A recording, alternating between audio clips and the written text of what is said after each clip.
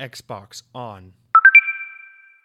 Welcome to Xbox On, a podcast with one host about one console, Xbox. I am said host, Jesse DeRosa, and on today's episode, we'll be talking about the latest Xbox news for the week of December 17th, 2020, including the Game Awards took place last week where we learned all about tons of new stuff, most notably the initiative's first game. Xbox teams up with PlayStation and Nintendo to make gaming safer. Have you ever heard of Shoney's? And more.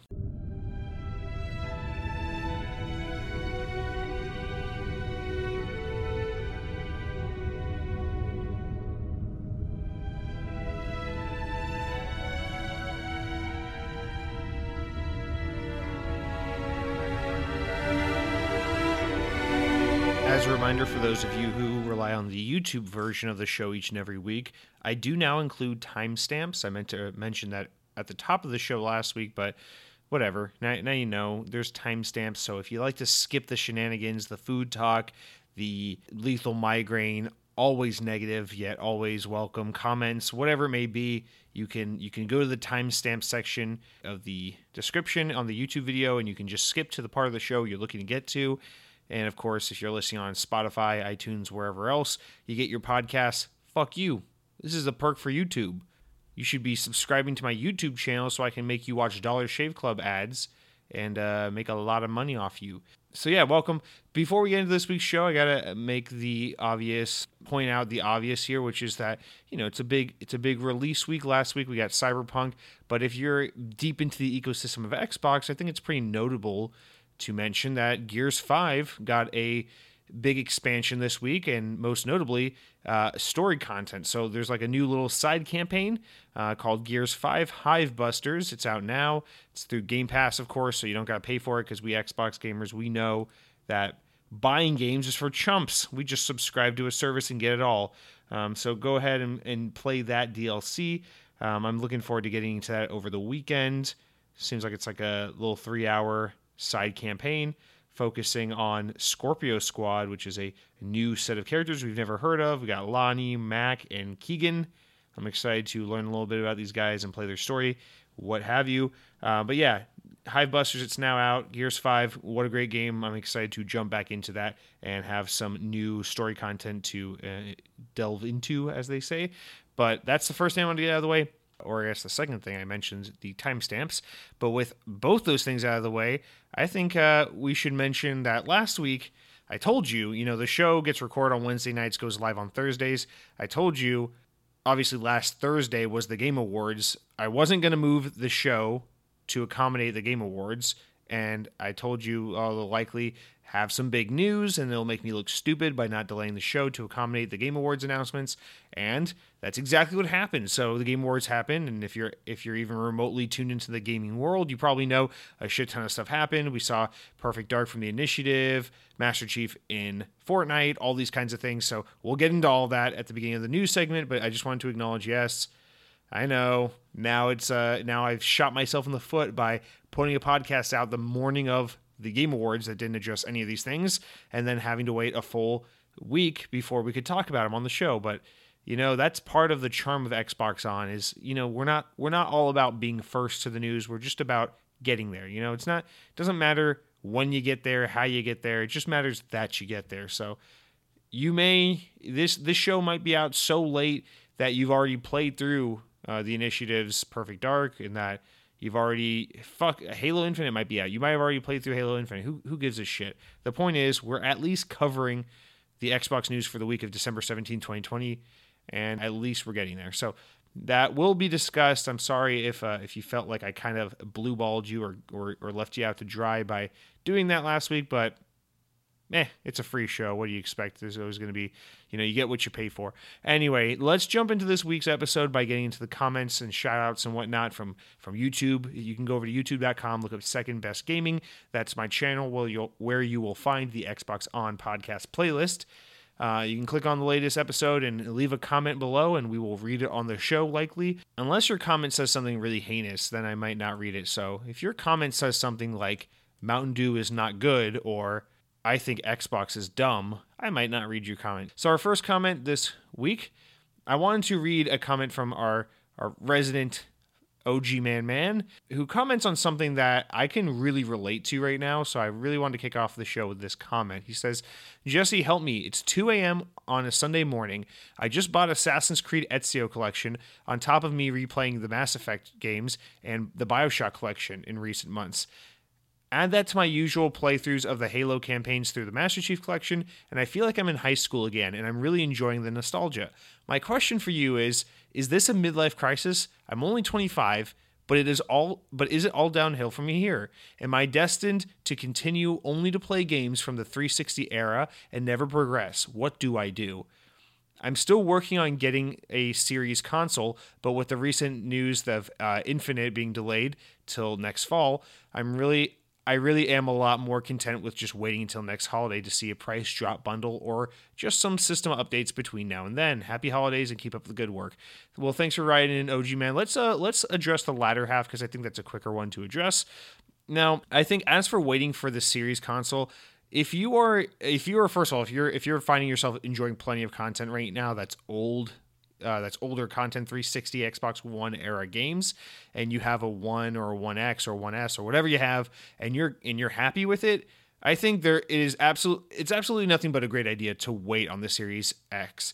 There's of course always that, fervor for the new and the flashy thing, and of course I sound somewhat hypocritical being that I bitched and moaned on this podcast when I didn't think I was going to get my Series X pre-order, and then I had to have one day one and I got one day one, so there's a little bit of a hypocrisy going on here by me saying this, but I really am a firm believer that there's no reason to not just wait for something for when you're ready for it. Confession, I didn't get an Xbox One. Xbox One is like my favorite console generation I can think of. I just have so much emotional attachment to it, and I didn't even buy the Xbox One the day it came out. I actually got my Xbox One like February 2014, so I got it technically 3-4 months after it came out. I waited till that Titanfall bundle hit shelves, and that was just because, honestly, 2013, the year the Xbox One came out, was kind of a weird year for me where I was really kind of out of love with gaming at the time, and so I was really not even remotely excited for the Xbox One leading up to the launch, and not for the reasons everyone else was, and it had nothing to do with the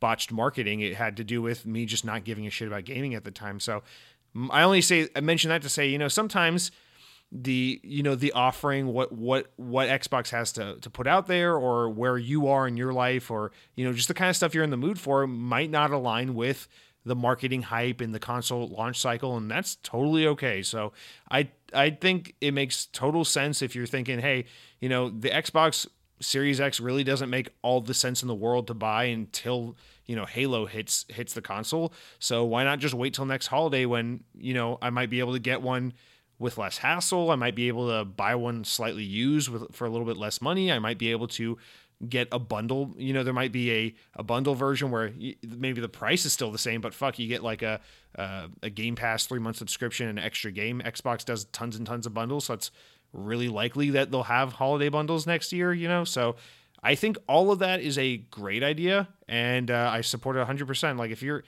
I don't know, I don't think there's anything weird about that. I think that's just, I don't know, that's smart. It's like you're deciding to spend your money and to make these decisions for yourself based on when you're ready to do it, not when the community or the hype or the marketing tells you it's time. So I think that's showing that kind of restraint is it just shows that you are, I don't know, being level-headed and smart about these things and making purchasing decisions when they make sense for you. And I totally respect that. So yeah, I don't see any problem there. Now, as for you saying, are you having a midlife? Let's get back to this whole thing about you playing right now, kind of going through your library of Xbox 360 games. You say, I'm only 25. Is it all downhill from here? Am I having a midlife crisis? Well, the reason I wanted to start with your comment, OG Man, is because I'm also 25. And I'm also going through a very similar phase as you right now, and I'm also wondering the same thing. Is this a midlife crisis? Is this a 33% life crisis? What is happening? Am I in my 1/3 to half, or my 1/3 life to midlife crisis here? What is going on? Because I'm in a similar boat. I've been, you guys know I've been playing Black Ops Cold War. It's kind of been my launch Xbox Series X game. And really what it's done, the combination of playing that game plus really falling in love with this YouTuber as of lately, his name is The Act Man. He covers a lot of Halo and Call of Duty and stuff like that. Really the combination of watching all of his content lately, just binge watching his videos, plus playing a lot of COD Black Ops Cold War, has really gotten me in this kind of just it's 2009 to 2011 in my brain kind of mode.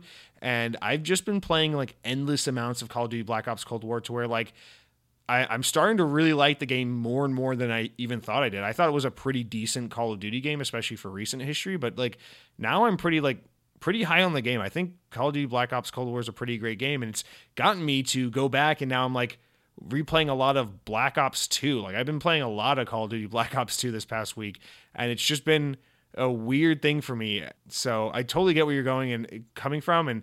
And when I've been playing Halo lately, I've only been playing like Halo 4 and 3, which is like just weird because usually Halo 5 is my go-to. So I've been on a similar kick where I'm just kind of like stuck in that.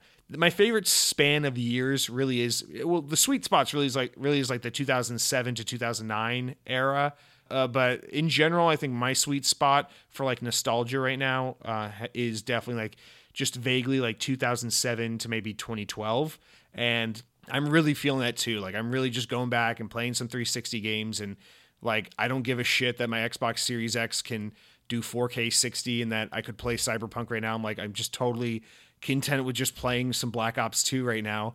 And that's another game that, you know, when it came out, I thought Black Ops 2 was the beginning of the decline for Call of Duty, but I might have to retract that statement, because the more I play Black Ops 2 this past week, the more I'm thinking maybe Modern Warfare 3 or Call of Duty Ghosts is kind of like the first rougher Call of Duty, because Black Ops 2 is actually a lot better than I remember. I still stand by it. The zombies on Black Ops 2 are absolute ass, but the multiplayer and campaign on Black Ops 2 is pretty solid. But anyway, I only wanted to bring this up just because I can really relate to what you're saying here right now.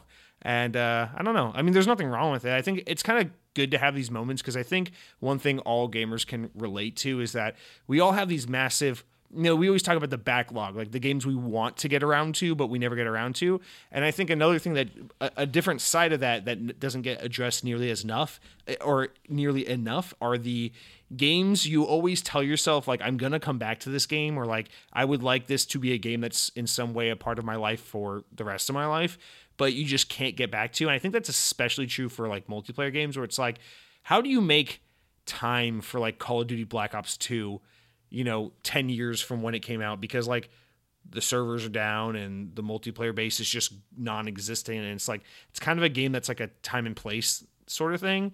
But even in general, I think this extends to what you're talking about with Assassin's Creed, the older Assassin's Creed games and BioShock games, especially the older Assassin's Creed games, because Assassin's Creed, despite being a single player experience, is a somewhat annualized or biannualized franchise. So it's kind of a similar thing where it's like, why would you go back and play like the original Assassin's Creed games when you could just go play Assassin's Creed Valhalla? It's like, well, I'll tell you why. It's because Assassin's Creed Valhalla is like painfully indicative of like gaming in 2020, the same way that like Assassin's Creed 2 was representative of gaming in like 2008 was when that game came out. So I totally get where your head and where your this urge is coming from, where it's just like sometimes it's nice to go back to these games that you played and you enjoyed at one point in time, but now, you're older, you're further removed. There's so many new games always coming out begging for your attention, that there's this part of you that's just kind of like,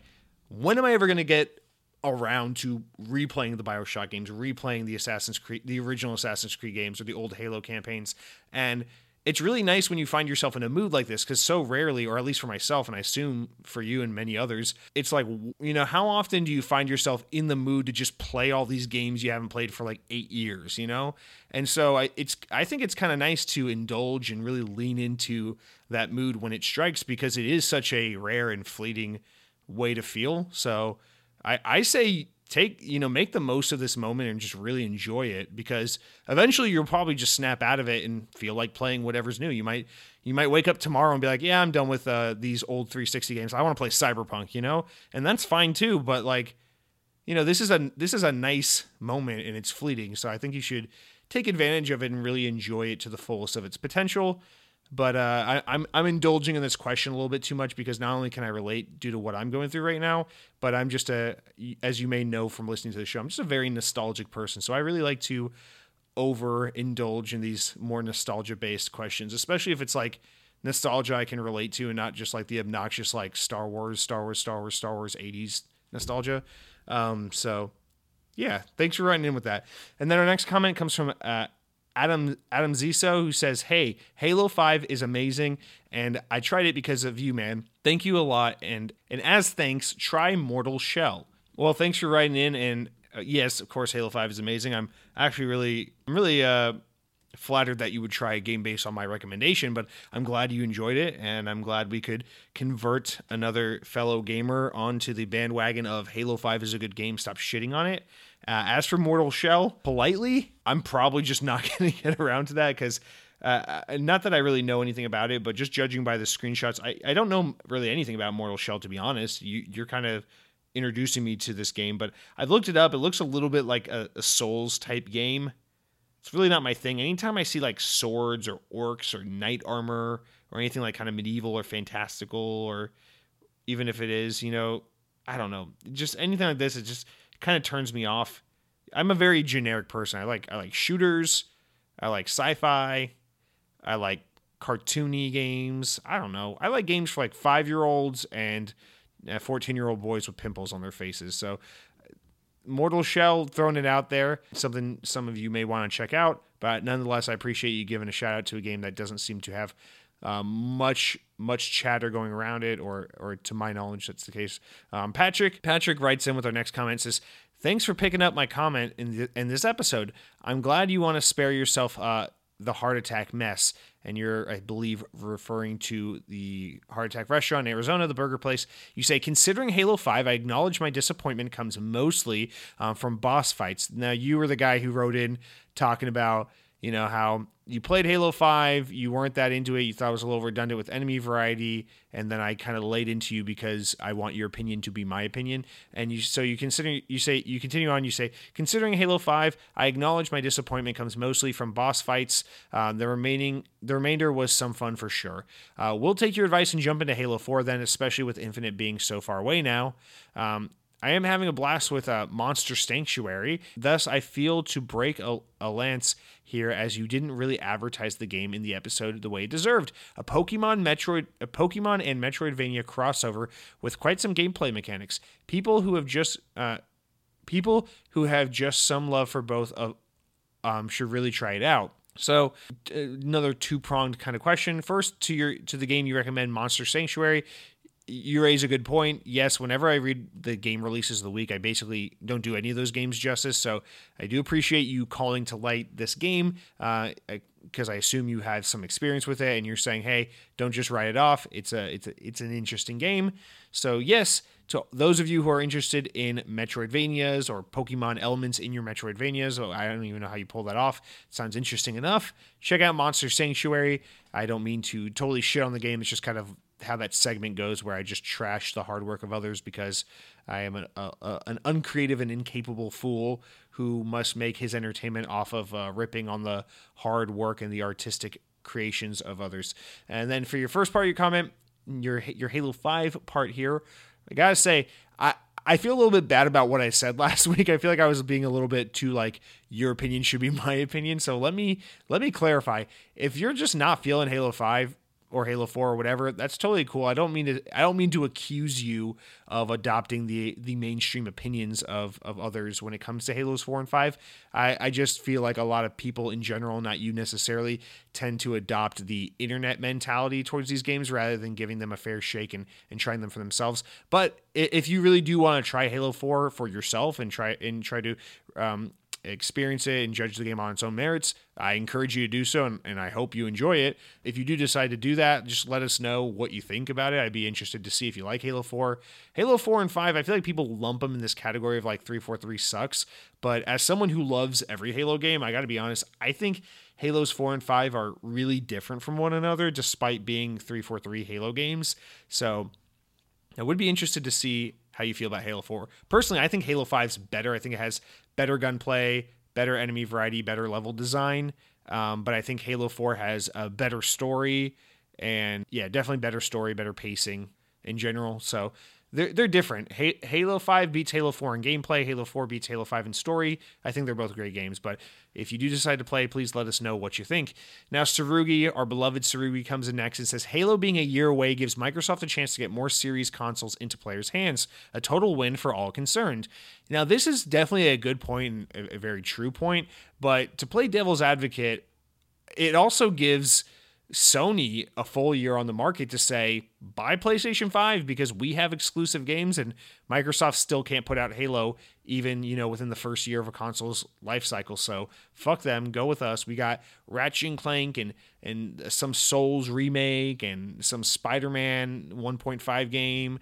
So come over here where the water's already warm because we peed in it. So you make a good point, but also, meh. I mean, it would have been best case scenario if they could have had Halo at launch, but you are right. It will be nicer, at least to the Xbox hardcore community, for Halo to come out in a time and place where we're less focused on COVID, hopefully, and consoles are easier to find and just everything. It's not an election cycle. I don't know. Something about like November 2021 sounds like just a lot better than November 2020, just being removed from all the shit that happened this fall. I think it makes a much better story for Halo Infinite. But there's a lot of opportunity to sell many PlayStation 5s off the back of Halo not coming out for the first 12 months of the Series X and S.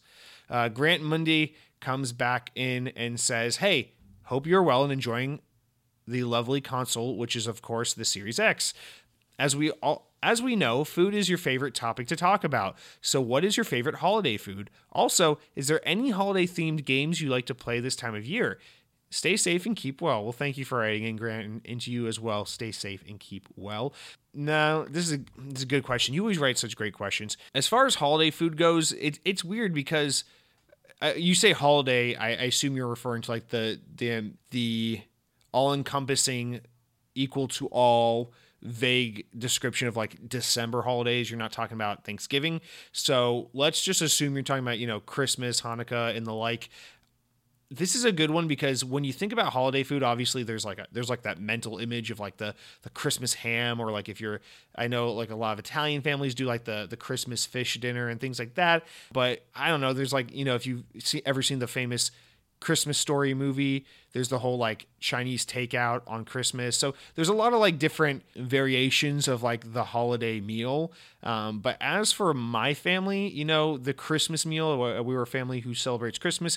The Christmas dinner was always, my mom would make like it'd be like Christmas morning. She would do like a big breakfast. It'd be like cinnamon rolls and eggs and bacon and all that kind of stuff.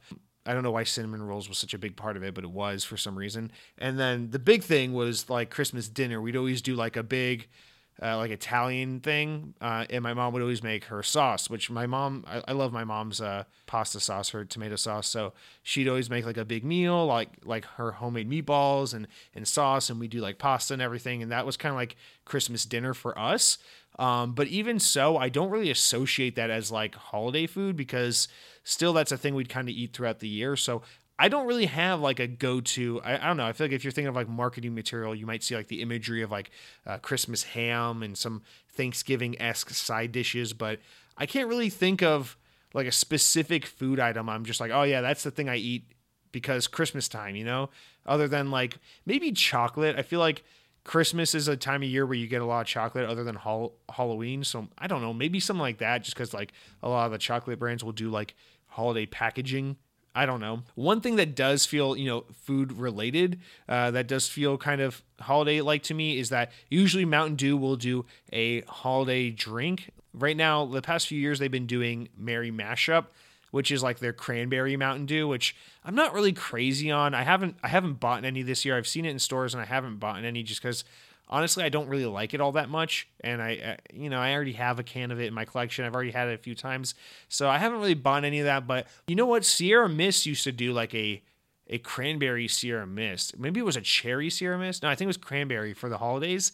And that was actually a really good drink. I haven't had that. I don't think they make it anymore, but that was a really good holiday drink they used to do. I know Sprite does a cranberry drink. But yeah, for some reason, I think it's like the sodas, the holiday sodas that come to mind. But no, nothing in particular holiday food. I've only been here in Florida. This will only be my second Christmas living here in Florida with my girlfriend, and we've kind of started a holiday tradition of, we don't really do like presents in a tree and all that stuff anymore, just because, I don't know, when you're not a kid anymore, it's like the whole joy of gift giving and receiving, isn't as fun anymore, because it's like you can just use your disposable income to buy the new video game or whatever it is you want. So we don't really do that. But one thing we did last year, which we're planning on doing this year, is on Christmas Day, making reservations for literally you just go on the Disney World app and just look at the restaurants and just find literally any restaurant on Walt Disney World property that has available dining, and just make a reservation and go to dinner somewhere on Disney property.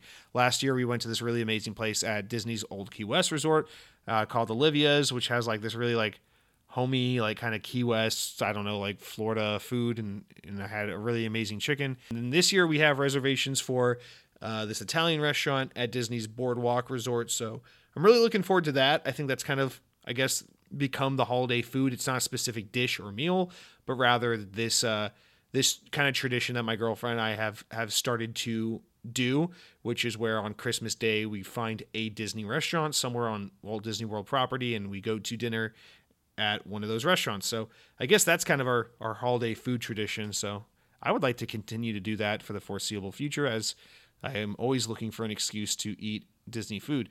But yeah, thanks for writing in with it. That's a fun question to do. Oh, I think you also mentioned something about video games in there too. You say, also, are there any holiday-themed video games? Yes, there's one. It's not even remotely holiday-themed, but it's Tony Hawk's American Wasteland. That game came out in like September, November of 2005.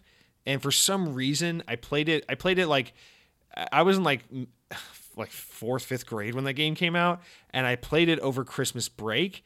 And it just like stuck with me as like the Christmas game. Like I just remember like getting out of school that last day before Christmas break and playing Tony Hawk's American Wasteland. And now ever since that year, that game's just stuck with me. It's like the game I play around Christmas. So I actually haven't done it in like 2 or 3 years, but it used to be a tradition for me from like fifth grade to like college. Basically, I would just play Tony Hawk's American Wasteland. I would rebeat it once every December. That was my holiday game. Nothing even remotely Christmassy about the game, other than the fact that it came out around Christmas time. But yeah, it's for some reason that's my Christmas game. So yes, that is my holiday game. Let me know about your holiday meal or food traditions or game traditions. That's a fun topic to talk about. I'd like to hear from anyone who has anything to share on that. Mr. Badass Lord Tipsy says, a homestyle burger is my favorite burger from McDonald's. They need to add a double homestyle to the menu already. This is a crime not to have one.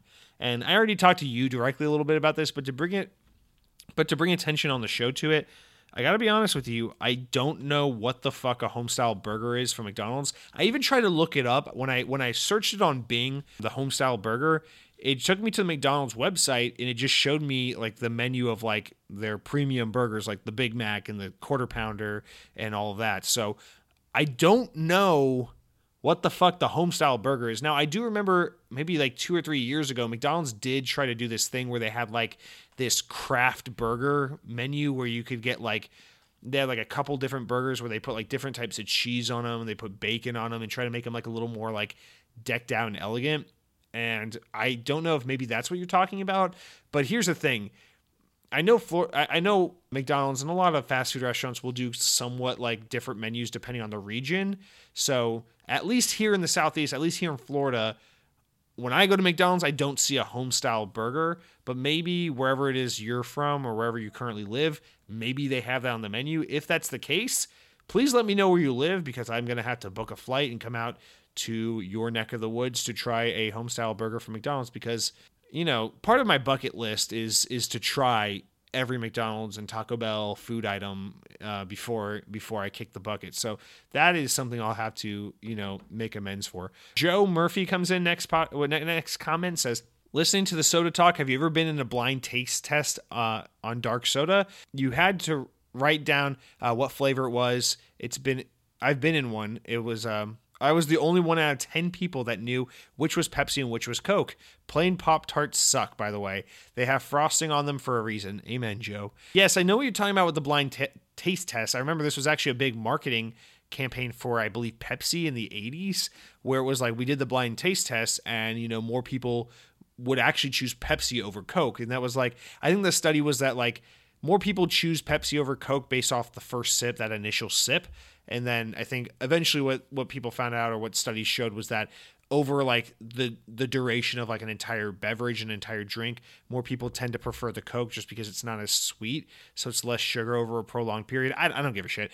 The answer is Pepsi either way. But no, I've never been in one of these taste tests, but it's funny you mention this because I've thought about this many times before. I'm very familiar with the concept of the blind taste test, especially with colas. And it always blows my mind to think that like someone could be in one of these taste tests and not know which is which. Like, I guess some people care enough about their bodies that they don't drink so much Coke and Pepsi that they can tell one apart from the other. But like, to me, it seems unfathomable that someone would be like, okay, blindfold on, here's two paper cups. One has Coke, one has Pepsi. You tell me which is which, I cannot imagine a world where like I don't instantly know which is which. Like, Coke tastes so distinctly like Coke and Pepsi tastes so distinctly like Pepsi. And I've had so many other knockoff and different brands of cola that I know this is true. Like, Coke tastes like Coke, Pepsi tastes like Pepsi, everything else tastes like cola, but not Coke or Pepsi. So I don't really get how people aren't more familiar with the difference. But Joe, I'm glad you passed the test and that you knew out of the 10 people, there's a 10% success rate, a 10% pass rate. Only you were the one of 10 people that passed. And what that tells me is that, if I'm in the room with you and those 9 other people and then the zombie apocalypse happens, I'm teaming up with you. Let's just put it like that. Like, those other 9 fuckers, let's take them out and make a run for it. You know what I mean? Now, Lethal Migraine comes in and says, if I was offered McDonald's, or I could go hungry for the day, I'm going to go hungry. McDonald's at free is too expensive to my insides. Puke emoji. You are right. Nothing else tastes like McDonald's burger, and we are lucky as shit that is the case. McDonald's needs to go out of business. On the bright side, Arby's roast beef sandwiches are 5 for $10. They have the meats. Lethal Migraine, I'm going to choose to ignore all that heinous shit you just said about McDonald's because fuck you, frankly. But as for Arby's, you do somewhat save the comment by mentioning Arby's, which is a fast food restaurant that I'm very fond of, that I think doesn't get enough love and respect. I don't know why it's so popular to hate on Arby's, because like they're actually really good. And it's not like Arby's isn't one of those fast food restaurants where like the food is like questionable how disgusting and greasy it is. It's like, it's pretty normal shit. It's like roast beef sandwiches. And actually, when I go to Arby's, I don't even get roast beef. I actually like Arby's chicken. They have a bunch of different chicken sandwiches, and they're all pretty good. I tried their Thanksgiving sandwich a few weeks ago. That was really good. I'm a huge fan of Arby's. Curly fries, they used to be a Pepsi establishment, and when they had Mountain Dew Game Fuel on tap. That's fucking amazing. You guys want to talk about Taco Bell having Baja Blast? Fuck that shit. Arby's had Mountain Dew Game Fuel on tap. That means you didn't have to wait for the Halo 3, the Halo 4 Game Fuel. Fuck that. You could go down to your local Arby's. You could say, give me that chicken cordon bleu sandwich, curly fries, absolutely, and give me a large ass Game Fuel, and then take that shit home, and you could play Halo in July, in March, in any month of the year that's not Mountain Dew Game Fuel season, and drink a Mountain Dew Game Fuel. And that was the magic of Arby's. And Arby's is still good. I still like their food, but unfortunately, about a year or two ago, they did switch to Coke, which dings them quite a bit in my my fast food ranking. But nonetheless, I am a fan of Arby's. Mr. McGee comes in and says the best Pop-Tarts are the chocolate peanut butter ones, which are criminally aren't widely available. I've never had one of those. Also, I have to apologize, as I do like ketchup on my burgers, but not too much. Banned. I have tried the McRib for the first time, and I had the same reaction as you. And finally, Cherry Pepsi is the best. What a conflicting comment here. You say Cherry Pepsi is the best. That's good. You agree with me on the McRib. That's good. I want to encourage a mob mentality. I would hate for my listeners to have opinions of their own, so that's good that we agree on that. But the ketchup on the burgers, that's just inexcusable right there, Mr. Mickey.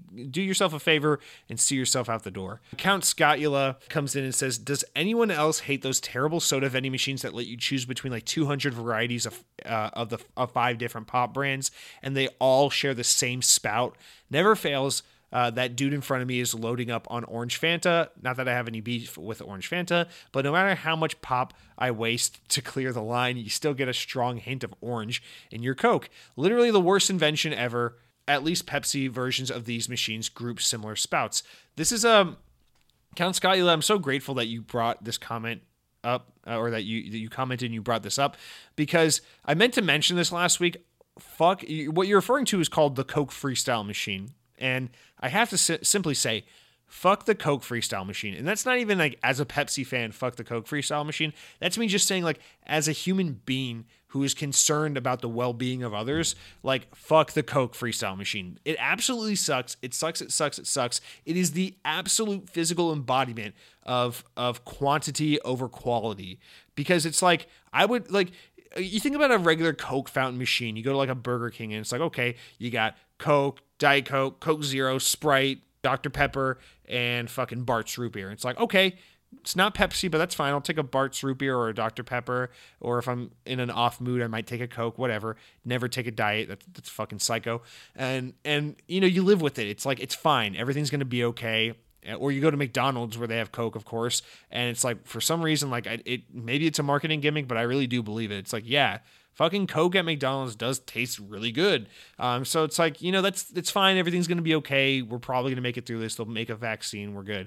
But the thing, the Coke Freestyle machine is inexcusable. And I worked in a stupid sports bar for 7 miserable months of my life where I wanted to like off myself. And we had a Coke Freestyle machine when I was there. And that thing was a bitch. Let me tell you, as someone on the back end who has to maintain one of those things fucking suck. They run out of different like packets of flavor all the time, and you just constantly break. They're constantly down. Certain flavors are constantly going out. It's like vanilla goes out, and then suddenly 17 of your 200 flavors are just gone. And then kids are like, "I'll take orange vanilla Fanta with purple mellow yellow," and it's like, fucking kid, and you got to pump the kid out and get arrested for hitting a kid. It's this whole thing. It's not really worth it. I really hate those machines. But yes, on the side of the consumer, on the side of someone who's like, yeah, AMC movie theaters, I'll pay $8.95 for a goddamn soda, and they're like, yeah, it's that Coke Freestyle machine. It's like, I want a refund, because that's not soda. That's just fucking mystery sludge. That's like a punch bowl of just shit. And you're totally right. It's so true, because I do the same thing. Usually what I do is, you know, like the guy in front of me is pouring something disgusting like lime Diet Coke, and I'm just like, okay, well, I'm not saying I support fucking like mass murder, but like, if someone here is gonna get the death penalty, and then, you know, the fucking idiot finally finishes with their lime Diet Coke like a goddamn psychopath, and it's your turn at the machine, and you're like, okay, well, I just want like a fucking vanilla Coke or a cherry Coke or like a fucking regular root beer, right? So you're just trying to, you know, do your thing, survive in this dark world, and you're like, okay, how am I going to clear the line? Usually what I do is I switch it to water, and then you hold it down, you run the fountain for like 2 or 3 seconds and let the water run through, and then you select the soda you want. Then you get your root beer, or your vanilla Coke, or what have you, and then you fill on up. And it's fine. It's good. You know, but I totally see what you're saying, because like, there's always still that, like, I can still taste the Diet Coke, I can still taste the lime, I can still taste the fucking orange Fanta, whatever it is. And it's dude, it's such a real problem. You're so right. It's the absolute worst, and I fucking hate them. And yeah, I will always take fewer options with better quality spouts that aren't shared and mixing the lines together over a Coke Freestyle machine. I don't give a shit if you have 800 flavors, and if you fucking do the right combination, you get a billion gamer score, and Phil Spencer promotes you to executive overseer of soda and Xbox relations. Like, I don't give a shit what happens. You keep those Coke Freestyle machines out of my way, you know, just out of my way. So thank you for writing in with that. And if you're someone who doesn't know what the Coke Freestyle machine is, that was probably a very confusing 5 minutes for you. Sam Torres comes in and says, first, sorry for getting lengthy previously, no excuse for it. Second, my daughter just finished Like a Dragon. She loves the Yakuza games, and she said it was one of the best. I witnessed it. Pretty excellent. Sam, first of all, don't you dare apologize for anything. You have nothing to be sorry for. You did nothing wrong. Second of all, I'm glad your daughter liked and played the Yakuza games, and I hope it encourages you to start playing them, and then you tell your friends at work and they start playing them, and then maybe the next time you're on the highway and you come across a toll road, you'll stop in the cash lane just so you can say, yeah, I have the sticker that lets me go through the express lane, but I wanted to stop through the cash lane just so I could tell you you should play Yakuza Like a Dragon. And then you go on through, and then the next time you're in line at Starbucks getting your coffee in the morning, you say, I would like to pay for the guy behind me in line's coffee. Oh, and give him this note. And then the guy behind you pulls up to the drive-through window to get his coffee. He's like, oh, the guy in front of you paid for your coffee. It's on the house today. Here you go. And he's like, oh, wow, that was so nice. And oh, man, and he also left you this note. And then he gets the note, and you unfold it, and it just says, play Yakuza Like a Dragon, now on Xbox. And then, you just spread the word. And I really like that she did that. And I really like that your daughter did that. And I really hope your whole family plays Yakuza Like a Dragon. And I hope it improves your overall quality of living, and maybe even adds on an extra 7 to 9 years of your life expectancy. Now, final comment of the week, Sarugi, or Loving Sarugi, says, listening to the podcast, and right as you're talking about the rest of the Yakuza series possibly not coming to Xbox, I scrolled past a Reddit post stating that Yakuza Remaster Collection, which comes with 3, 4, and 5, is coming to Game Pass at the end of January, and Yakuza 6 is coming in March. Sometimes the stars align. Now there's no need for you to break out the PS4. Thank you, Sarugi. And yes, we'll get into that with the news, but amen. That was exactly my reaction when I saw that. It was like, yes, I don't have to play the PS4. And more importantly, I got no beef with the PS4. I like my PS4, but I prefer to use my Xbox. And also, if I'm going to have to spend, 15 to 20 hours with each of these Yakuza games, I'd at least like to get some gamer score for it. So that's all good news there. But yeah, that's it for this week's comments and shout outs. So remember, guys, for next week, don't be shy, reply. Next, we're going to go into what I've been playing, but before I can tell you about that, I've got to tell you all about what I've been eating. While I have nothing in particular to talk about in terms of what I've been consuming, I do want to mention something about a specific restaurant. This will be kind of a quick one, but the other day I was in traffic and I was at this light, and, on the other side of the light at the corner, I saw a restaurant called Shoney's. And now this isn't the first time I've ever heard of Shoney's. Like, I know it's a thing. I know it's like a fast casual kind of like barbecue / American diner type restaurant. And, I know it's like kind of cheap, not the best, quality food, not the best, variety. Well, I don't know. It's like one of those places. It's like Slopes barbecue, it's like a Sonny's barbecue type place. I don't know if that makes it any easier for anyone to understand. But, at least if you're here in the States, you probably heard of a Shoney's before. But yeah, I was just looking at it and I was like, this is one of those places. It's always been like, I've never been to one. I've seen them kind of here and there all my life, and I don't know anything about them. I've never talked to anyone about, have you ever been here before? What's it like? So, out of curiosity, I asked a friend. I said, have you been to a Shoney's? And he said, yes, but I don't remember really much about the food. I just remember I went there a couple times before, and so I'm just kind of in this position where now I'm just morbidly curious about Shoney's.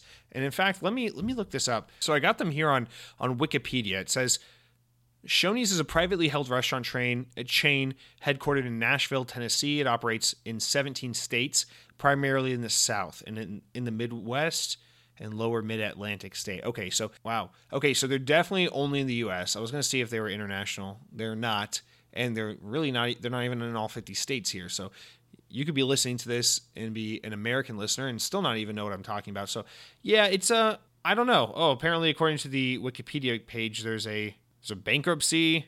There's a racial discrimination action lawsuit from 1989. Not a great way to start your impression on me, Shoney's. Anyway, I don't know. I brought this up just to say, I looked up the one I was looking at there at the cross at the intersection, which is only a couple miles from my apartment. I was like, maybe I'll have to look that place up, see if it's like one of those places worth checking out. And when I got home, I looked up the one that I was right next to at the light, and I was like, oh, look at this. It closed permanently a couple months ago. It's no longer open. I'm like, okay, I guess I'm not going there. But then it looks like a new location opened just down the road a few weeks ago. So maybe it just moved locations. But now I'm like, well, okay. So now I can go to Shoney's. Not only that, but I can go to a brand new location and really get the full experience. So I don't know if you've ever been to a Shoney's. Let me know what it's like, what it is. I'm curious to know. I think this is something that maybe requires some investigation. Maybe there'll have to be an Xbox On investigative dinner there, and then I'll report back on the show. Not sure yet, but yeah, maybe it's something about Shoney's. It does have a little bit of a Denny's kind of twist to it, where not that it's like the same food, but that it maybe attracts the same kind of market. Where it's like usually just in like like more apathetic areas. And I feel like Shoney's maybe is kind of the place where it's like, wait till more people have had the COVID vaccine before you go to it. If that makes sense, but I don't know. Maybe I'll have to wait till a few more people, until we get these numbers down a little bit. But eventually, I'd like to try out the Shoney's. Now, let's jump into what I've been playing, guys. Obviously, I already told you about Black Ops Cold War and Black Ops 2. I've been playing those a lot. Really just going back and playing some 360 stuff. In addition to that, obviously, Fortnite coming to Master Chief, which we'll get into in the news. So, yeah, I played Fortnite. I know, pray for me. I spent money on downloading the Master Chief character, skin, whatever, on Fortnite. And I got to be honest, man, they did an amazing job with the art. Master Chief looks so good in Fortnite. And that Halo Infinite art style that they do, it's just, he looks so good. I cannot believe how amazing the new art style for Chief is. And it was really a lot of fun playing as him in Fortnite, just to get some kind of visual art taste of like what Infinite will be like, just based on this character model and nothing else. But also, I gotta say, as someone who hasn't played Fortnite in like 2 years, Fortnite's really not that bad from a gameplay perspective. Like, I played with my brother and my nephew, so it's kind of fun. They're better at Fortnite. They know they're doing a little more, so they carried me a bit. I know Fortnite's fun to mess with, like, pick on it, and I love to do that on the show, but I don't really have anything against Fortnite from a gameplay perspective in particular. It's not like a bad game or anything. I get the appeal to an extent. I don't get why it's that big, but I get it enough.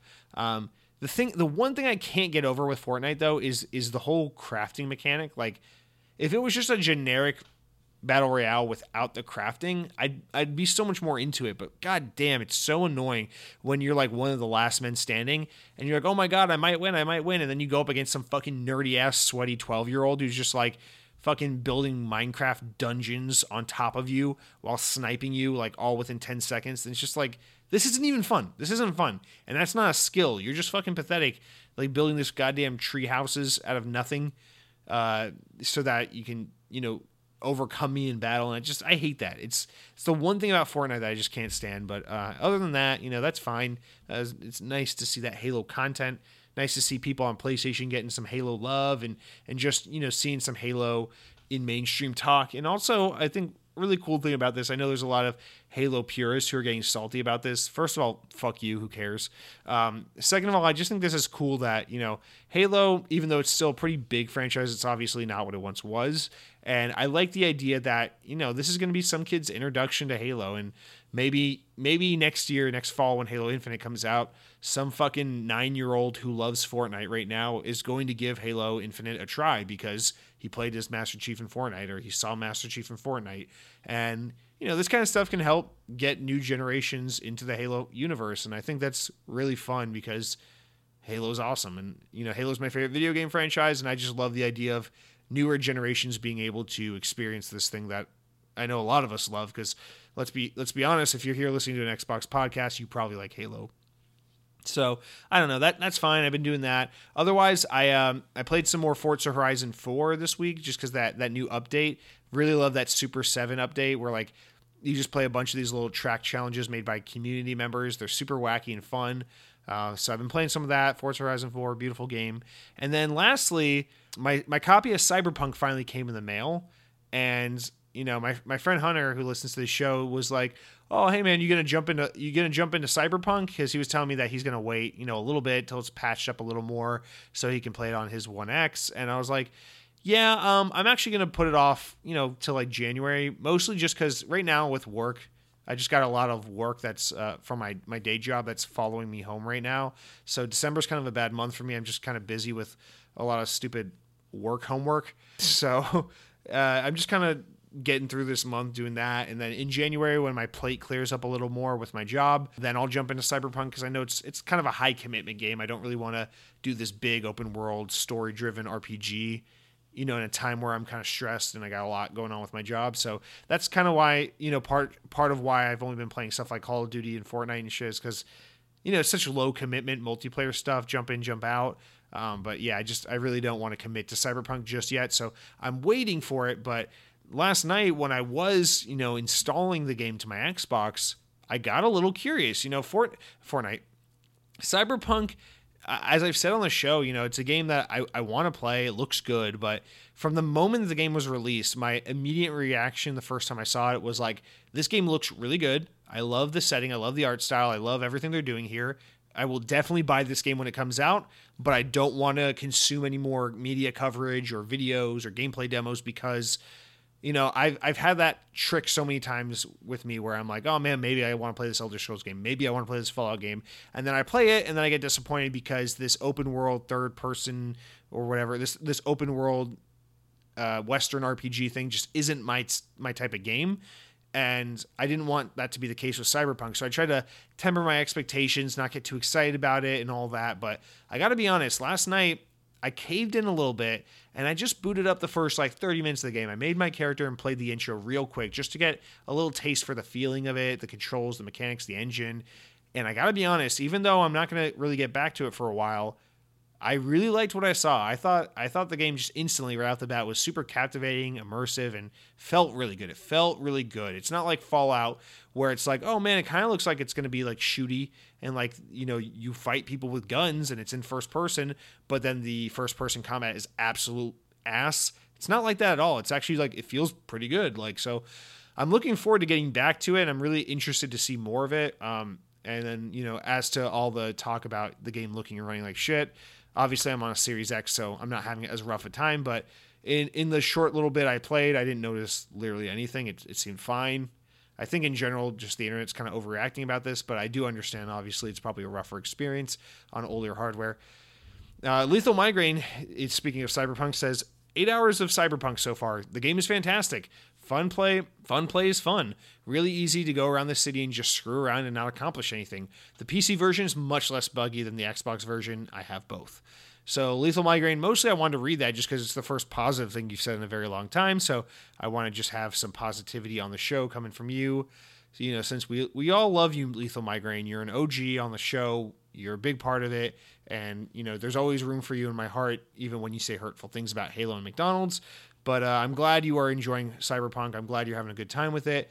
And it seems like when you can sift through a lot of the bullshit of just people like, oh, look how dumb the game is, look how bad it's doing, look how bad it's performing, and all the, the talk about that, when you can kind of sift through all that bullshit and get to the core of what people really had to say about the game, people who are actually playing it and not bitching about it and just enjoying the game seem to think it's a pretty good game. So, all in all, once the patches are out and in CD Projekt works through this really rough launch that the game's having, I think people will be pretty pleased with the game itself. It's just one of those things where it's people love a good story, a big little piece of juicy gossip. So that's kind of what we're dealing with right now, is all the drama and the shit surrounding the game, because that's what people like to talk about. But the reality of the matter is I think people are just enjoying the game when they're actually sitting down and just playing it.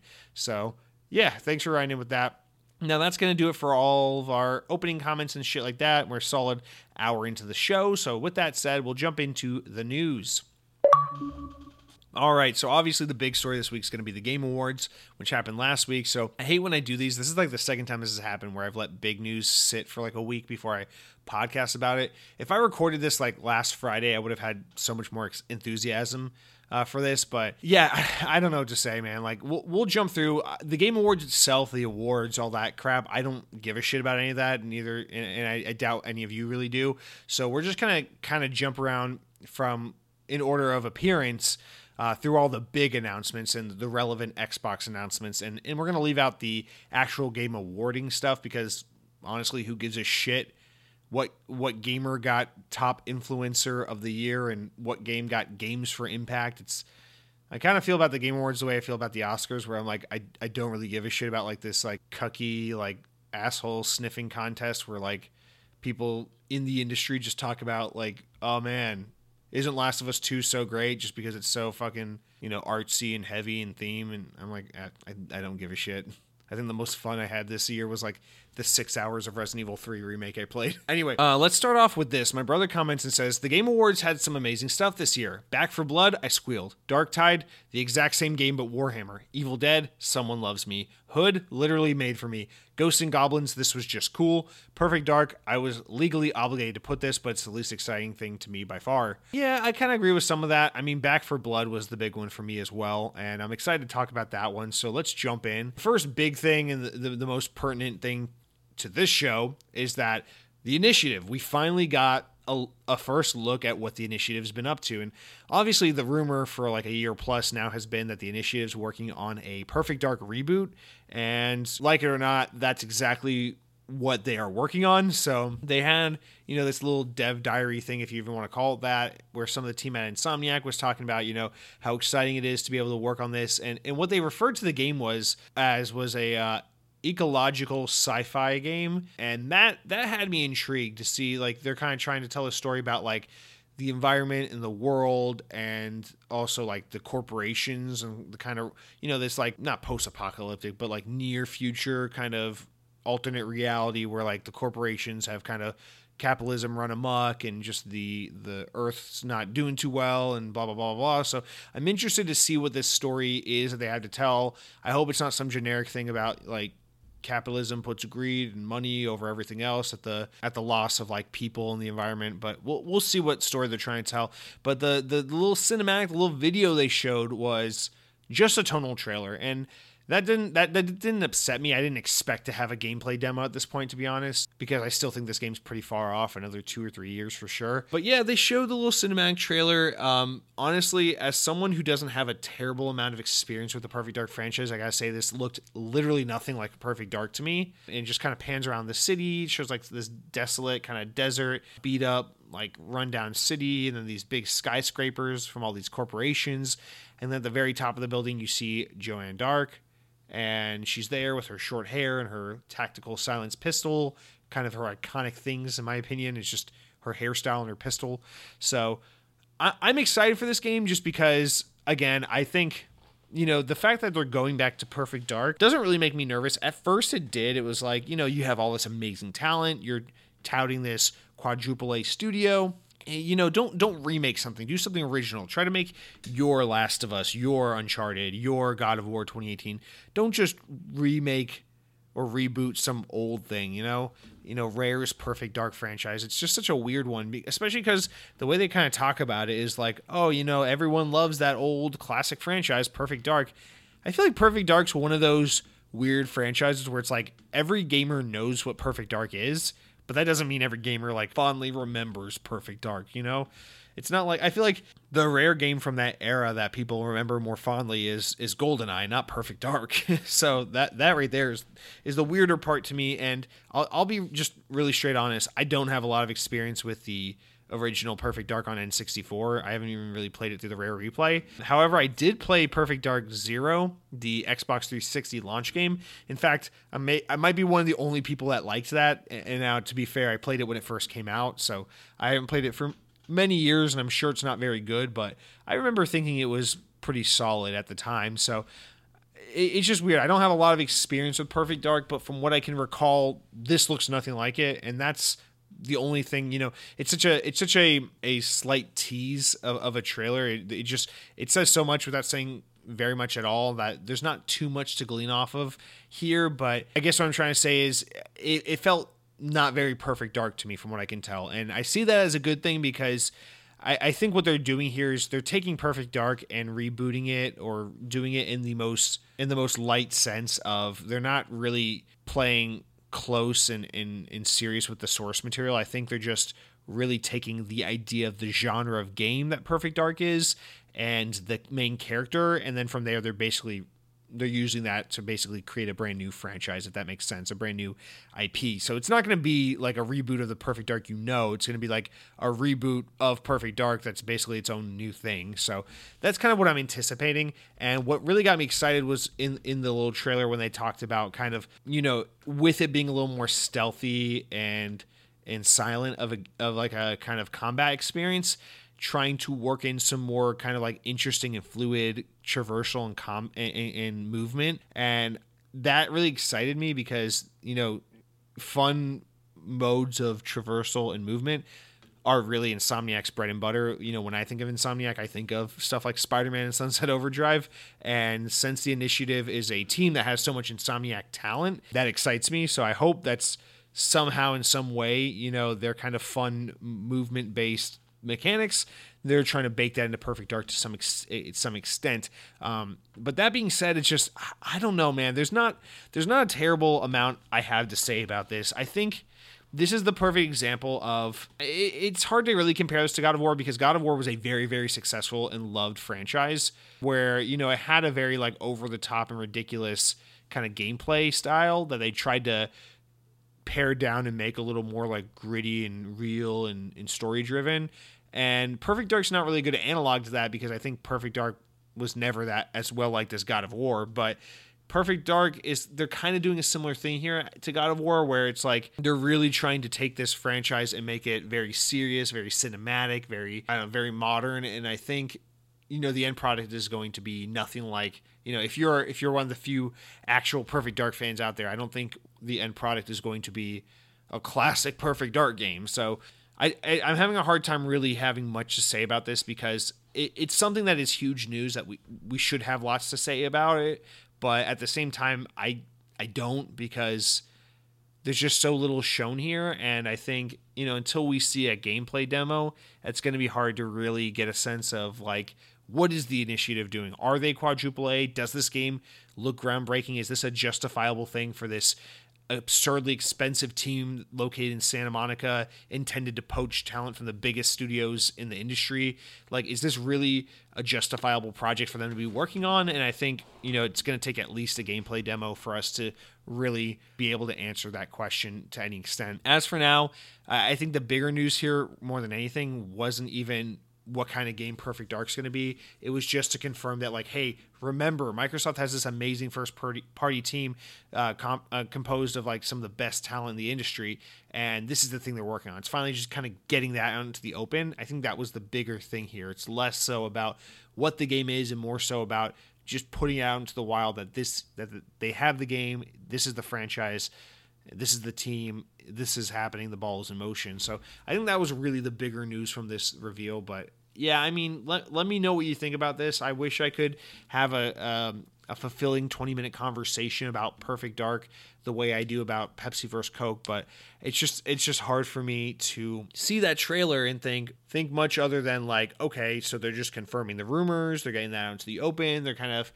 starting to put this studio into the public's, you know, consciousness more and more. But other than that, Phil Spencer touted this studio to be such a big thing that I need to see a gameplay demo. I need to see what it is specifically that they're cooking up before I can really pass judgment on anything. So that's kind of where I am with this. Now, the next big thing was Back 4 Blood.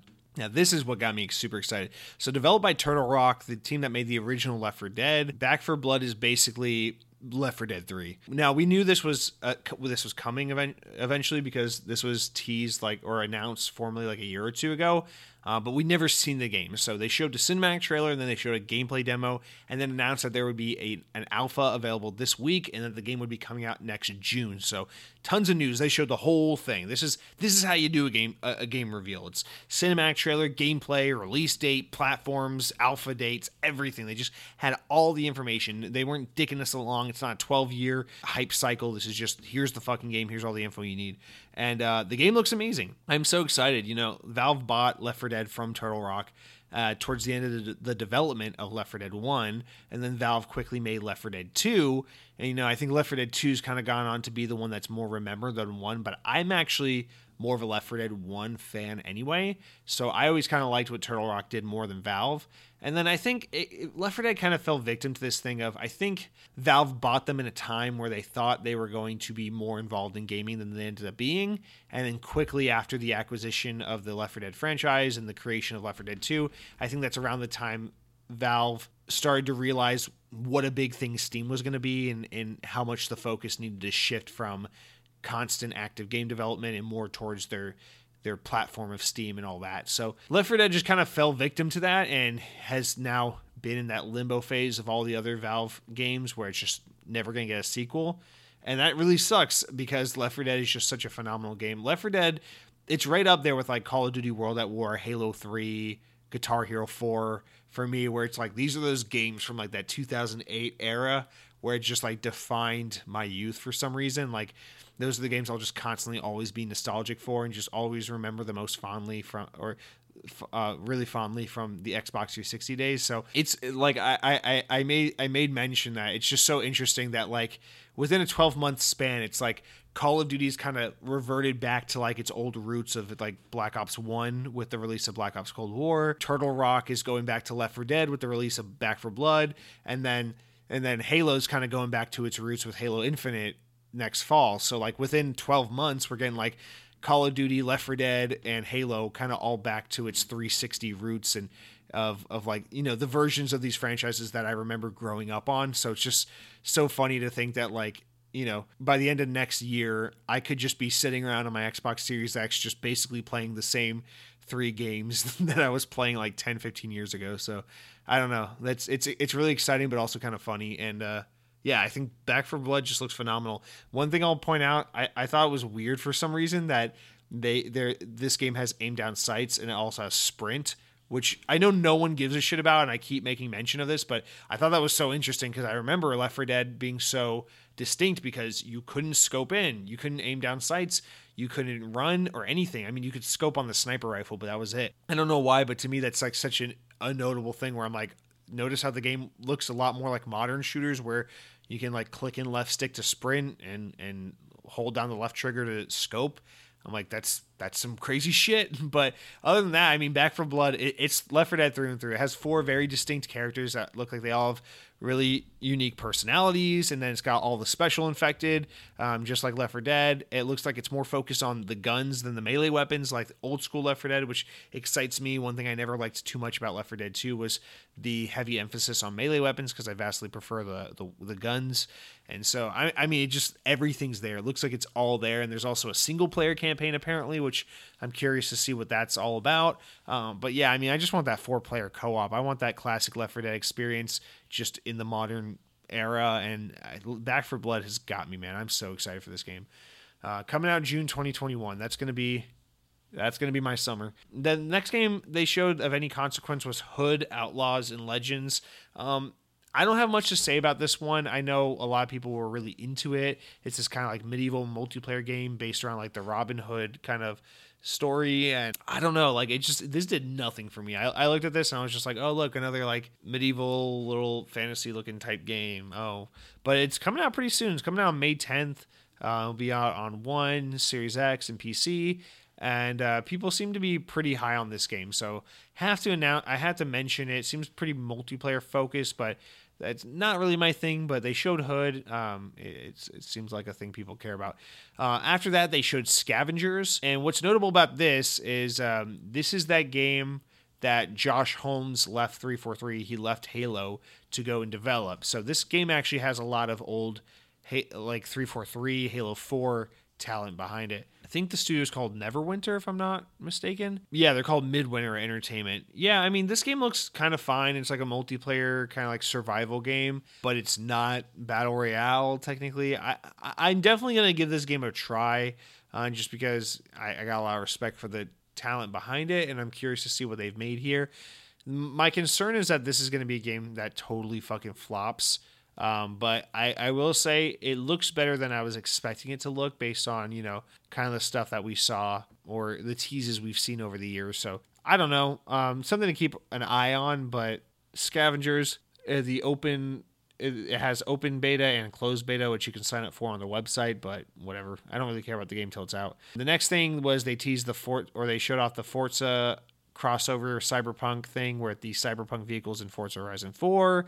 So that's a cool little gimme thing, and it's available already now. You can already go and get it in Forza Horizon 4. I still don't really had it unlocked that. I didn't do it when I played the other day. After that, they showed the Callisto Protocol. They announced this game, which is from a new studio headed up by Glenn Schofield, who is the creator of the original Dead Space game. So this is basically Back 4 Blood for Dead Space, where it's like the old team that made the original Dead Space is going back to Dead Space. The franchise is gone. It's under ownership of EA now. They don't have access to it, so they're basically just making a new Dead Space with a new IP. And it's set right now for launch in 2022 on Series X and PC. This game I thought had a really cool cinematic trailer. Didn't really do much for me because I've never played Dead Space, but I've always wanted to give Dead Space a try, so it was intriguing in that regard.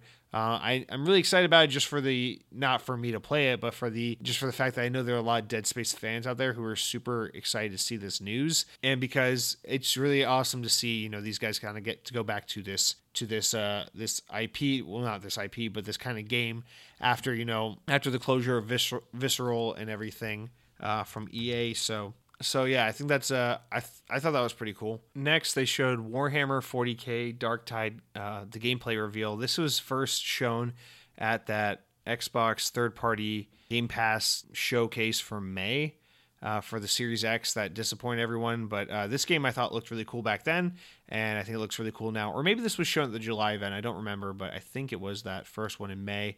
But yeah, it's developed by Fat Shark. This game basically looks like Warhammer's version of Back 4 Blood or Left 4 Dead, and I think it looks phenomenal. It looks really, really good, which is kind of unfortunate because I think launching that around the same time as this game, or as Back 4 Blood, is going to kind of create a competition for these games that are otherwise kind of reviving a genre that I think's been pretty underserved. So it kind of sucks to see that they're going to have to compete a little bit like that, but I will definitely make time to give both of them a try because I think this game looks really good, and I don't give a shit about most of the Warhammer games, even Vermintide, which is basically this kind of game as well, but in like a more medieval fantasy setting.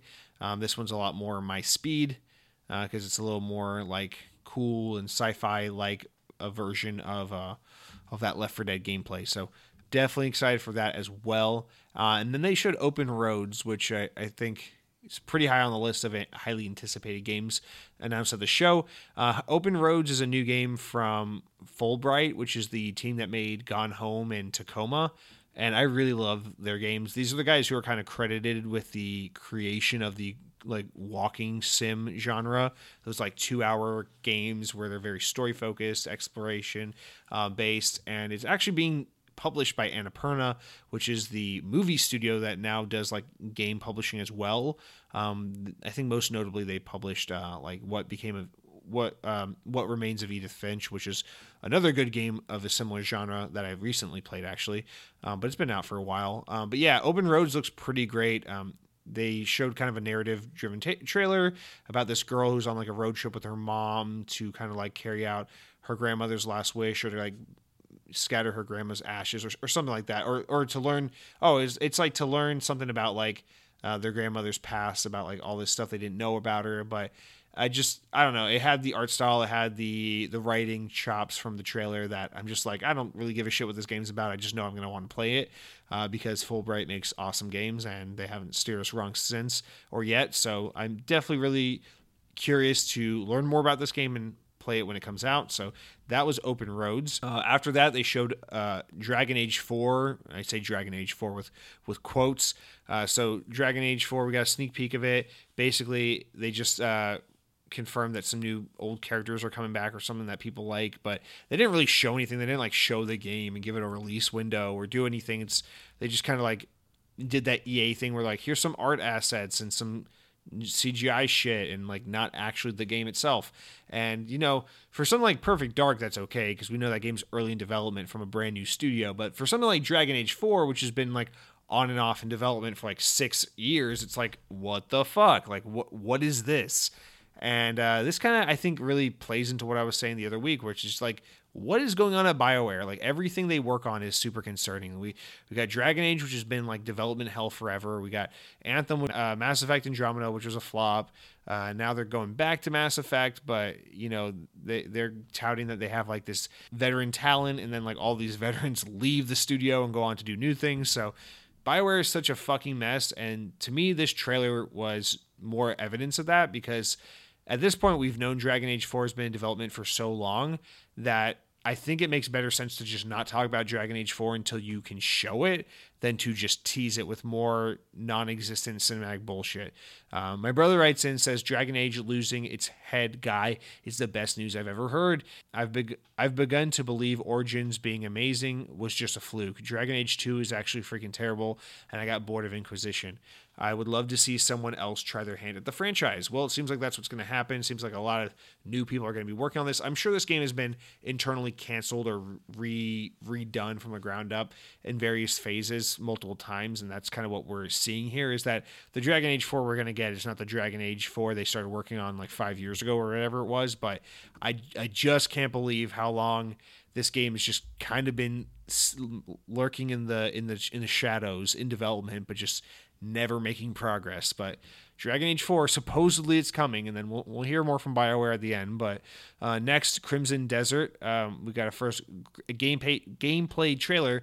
Now, this game looks really interesting, not in the way of like I'm interested in playing it, but interesting in the sense that it's this like open world RPG looking like Skyrim, Witcher 3 style type game from this new Korean developer, and it looks I don't know how do I say this. It looks like the kind of game that gamers would lose their shit over. Like this either has the potential to be really good and become criminally underrated, or to blow up and become like this generation's Witcher 3 type game. I think this game, I don't know, like it looks like it just has a lot going for it. The art and the graphics are really, really good.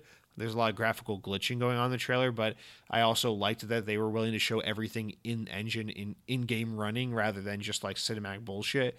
And I don't know. Like, I don't know what to really make of this. It's just, they say it's more of an action-adventure game, but it looks like an open-world RPG-ish game. But yeah, I mean, this game's coming out. It's slated for a 2021 release, and I think it looks like generic gamer boy like fodder, and I mean that in the best way possible. I think gamers are going to be really into this game when it comes out. I think it's something worth keeping an eye out on, although not personally my type of thing. I'm just excited on behalf of other people. I think this will be a pretty well liked game. Next, we saw Overcooked is getting some DLC. It's getting Swedish Chef from the Muppets as a playable character. I just thought that was cute, so I want to put that in there. But the next game they revealed, technically, this is not an Xbox game, but they revealed Season, and it's this new game from a company called Scavengers Studio, and I just thought this game looked really beautiful, had a really striking art style, and looked really just cinematic and really unique and different, and it was announced as a PS5 exclusive, or just PS5, rather, but I really hope at some point we see that come to Xbox, so I just want to put that in there, hoping, fingers crossed, that's coming to Xbox. But you know it is coming to Xbox, this next game, which looks stupid as hell. They announced Ark 2, which is, you know, that announcement from the Game Awards I think instantly got memed to hell, where Vin Diesel is some fucking caveman fighting and protecting his little caveman daughter from dinosaurs and shit, and I don't even know what to say to this. They also announced an animated series for Ark. This is not even remotely interesting in any way. Ark's one of those games that like just does really, really well based on its dedicated audience, and I think its dedicated audience is like 12-year-old boys that are like too edgy for Minecraft, but not edgy enough for like fucking, I don't know, like what do kids grow up to play, like Red Dead Redemption? I don't know. Ark 2 looks really fucking, based on just the cinematic trailer, looks really lame as shit. I don't know how you had money for someone like Vin Diesel and managed to put out like a CG trailer that looks like it was made in like 2004, but they fucking did it. They got the people that did that like first direct to VHS Final Fantasy movie from like 2003, and they did an awful job with it, and it now we have this trailer with this uncanny valley Vin Diesel protecting this little girl who's probably from that Pixar movie, The Croods, and I think the world's a worse place for that having existed. Next, we saw a new trailer for Outriders, which is the new game from People Can Fly, that 3-player co-op shooter. I don't know, I've never been really like stricken by this game, but I want to like it, but I don't know. Well, it's one of those things I have to wait to see like what people say about it once it comes out, but it's coming out soon. It's coming out February 2nd, so it'll be on Xbox One and Series X and PC. But yeah, we saw a new trailer for that, so that game is the more imminent launch of what we saw at the Game Awards. And then next they announced a new Evil Dead game, which had me really excited and then really disappointed. So the trailer got me really excited. They're making a new game based on the horror franchise, the Sam Raimi horror franchise, Evil Dead, and I thought this was yet another. I thought this was going to be yet another like Left 4 Dead style game, and I was like, wow, what a perfect franchise to do a Left 4 Dead style game. You could do Ash and his friends, you get shotguns and stuff, and you're in like this cabin in the woods. You gotta fend off against hordes of zombies, like that would be fucking awesome. But nope, they're doing I think, or at least what my brother tried to clarify is, I think they're doing more of like the Dead by Daylight bullshit where it's like 4 people versus the one bad guy. And I really hate that asymmetrical multiplayer fad. I really wish it would end because I fucking hate these games. So I was really disappointed to learn that. I don't think we really fully understand what the game is just yet. We just know it's a 4v1 to some extent thing. Maybe once we see gameplay or get another update on the game, we'll know more. But for now, I'm kind of disappointed in this, but I'm trying to remain mildly optimistic that maybe it'll be something I could like. But nonetheless, as someone who just generally doesn't really give 2 shits about horror, Evil Dead is like one of the rare exceptions. I really like the Evil Dead franchise, so this just had me excited overall. I'm glad to see the franchise getting some play, regardless of whether or not it's a game I care about. Next, we saw It Takes Two, the first gameplay reveal. This is from Studio Hazelight, which is the developer of that game from 2018, A Way Out. This is that like European dude who used to work in the film industry, and then he said like fuck the Oscars. He said all that weird shit at the Game Awards that one year, and then got kind of like internet famous for being weird. He's like this is his new game. His games always look pretty interesting. This game actually looks, kind of fun. It's like this couple that got turned into like toys because they were fighting too much, and like the only way for them to turn back into human form is to like go through this game of like 2-player co-op puzzles and platforming and work together to overcome these obstacles so they can, become a stronger couple and go back to being human. So I thought it's kind of cute. I thought it was kind of cute a concept for a game, and it seems like they're really focused on like dialogue, and making the game seem pretty cinematic from a natural dialogue and writing standpoint, which is pretty cool. Probably won't ever play it, but it is a interesting looking game nonetheless, and it is much like A Way Out. It is one of those games where if you buy one copy, you get a second copy free for a friend. So you and a friend could just go halvesies on one copy and both have access to it, so that's nice. Next, we saw The Elder Scrolls Online Gates to Oblivion announced. It's a new update or expansion for Elder Scrolls Online. The reveal event is scheduled for January 21st, so we'll learn more about that pretty soon. Normally, I wouldn't really give shit about that, but we got to talk about Bethesda stuff on the show more often since Microsoft put down the cash to make them part of the family. Mom says we got to play nice with them too. And then after that, we got the Master Chief announcement for Fortnite, which obviously we already talked about a little bit on the show. But I got to say, the way they announced this was perfect. That reveal trailer where it's like the Master Chief's in cryo freeze like the end of Halo 3, but he's actually just in like the freezer aisle of the grocery store. And that weird Fortnite looking creature goes up to the freezer aisle and he opens the door and there's Master Chief and he's just been frozen in like the frozen pea aisle or wherever the fuck. I thought that was a really funny way to reveal the character. I thought it was really clever, really fun.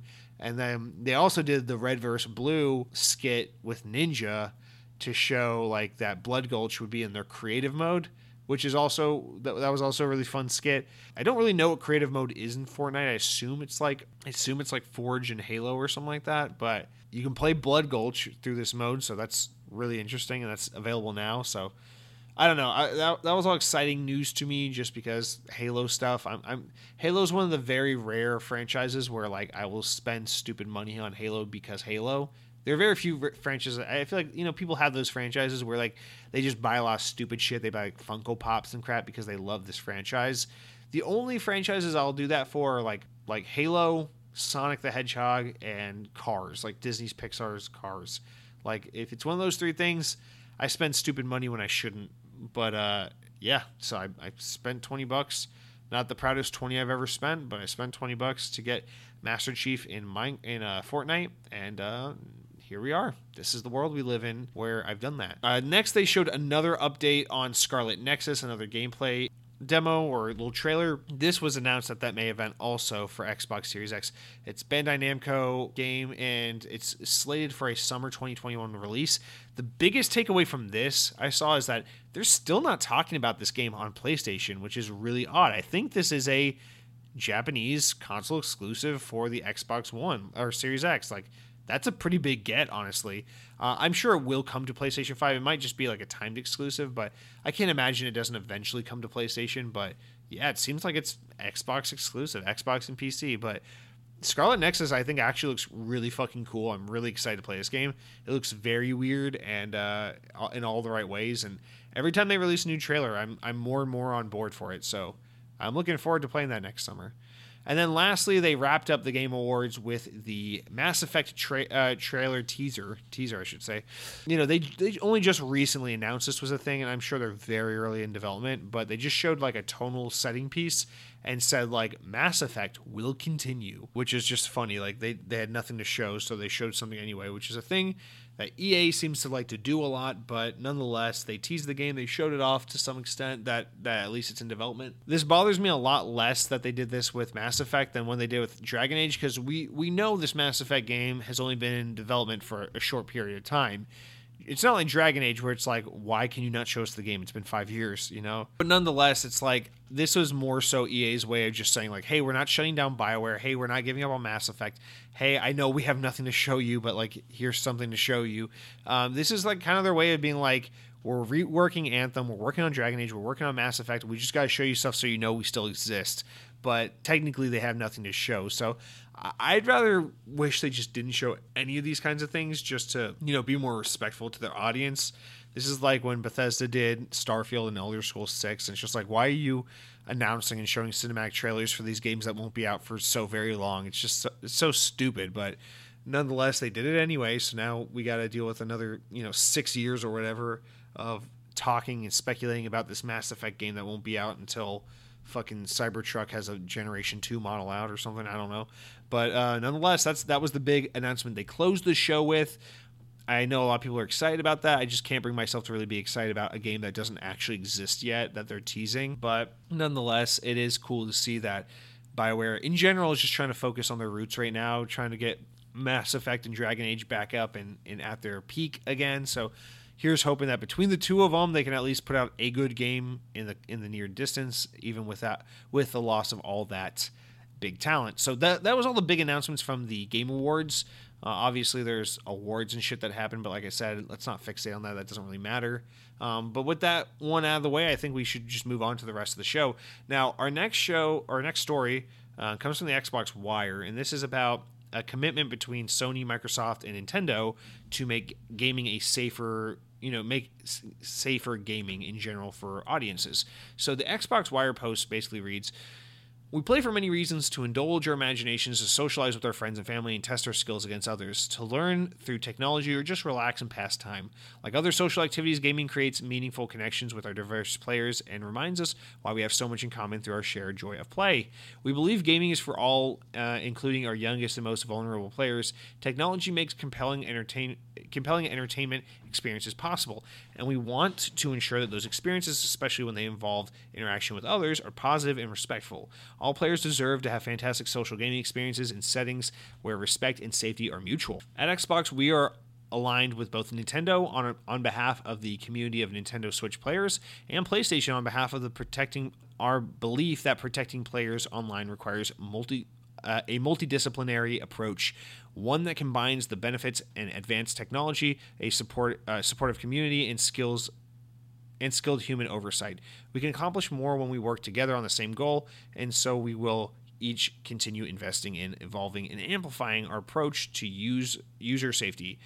As we continue to work, we will prioritize protecting the safety of our players, especially those most vulnerable." And then they list out some principal guidelines, some things that they're working on together, the three brands, to help empower players and parents to understand and control gaming experiences. They say that's the first one, is to empower players and parents to understand gaming control experiences. They say providing controls that let players customize their gaming experience. and support parents with tools and information necessary to create appropriate gaming experiences for their children. This means code of conducts, terms of uses, enforcing practices, investing in technology to help thwart improper conduct and content before players are subjected to harm. The next big point is partnership. They're committing to partnering with the industry regulators, law enforcement, and communities to advance user safety. They say the industry's commitment to safety is central. We believe that we have an opportunity to collaborate for the benefit of the video game industry and for players to offer a safer gaming experience. We will work with the industry trade organizations, industry members, regulators, law enforcement, and experts to develop and advance online safety initiatives. They're committing to research to help benefit the cause, and then of course to working on ways of combating, harassment and hate speech, especially towards younger players and things like that on online gaming. And then lastly, partnering with agencies like ESRB and PEGI to ensure that games are rated for appropriate audiences.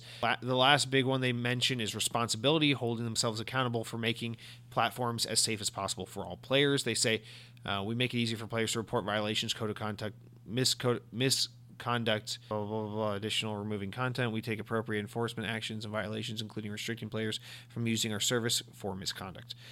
We comply with all local laws and will respond to all lawful requests from law enforcement. We promptly notify law enforcement if we observe unlawful conduct or where we believe players are at risk or immediate harm, and yada yada. So they kind of close out, just basically saying that they're committed to making the change, blah, blah, blah, working together to help make it a more fair and kind and safe community for everyone.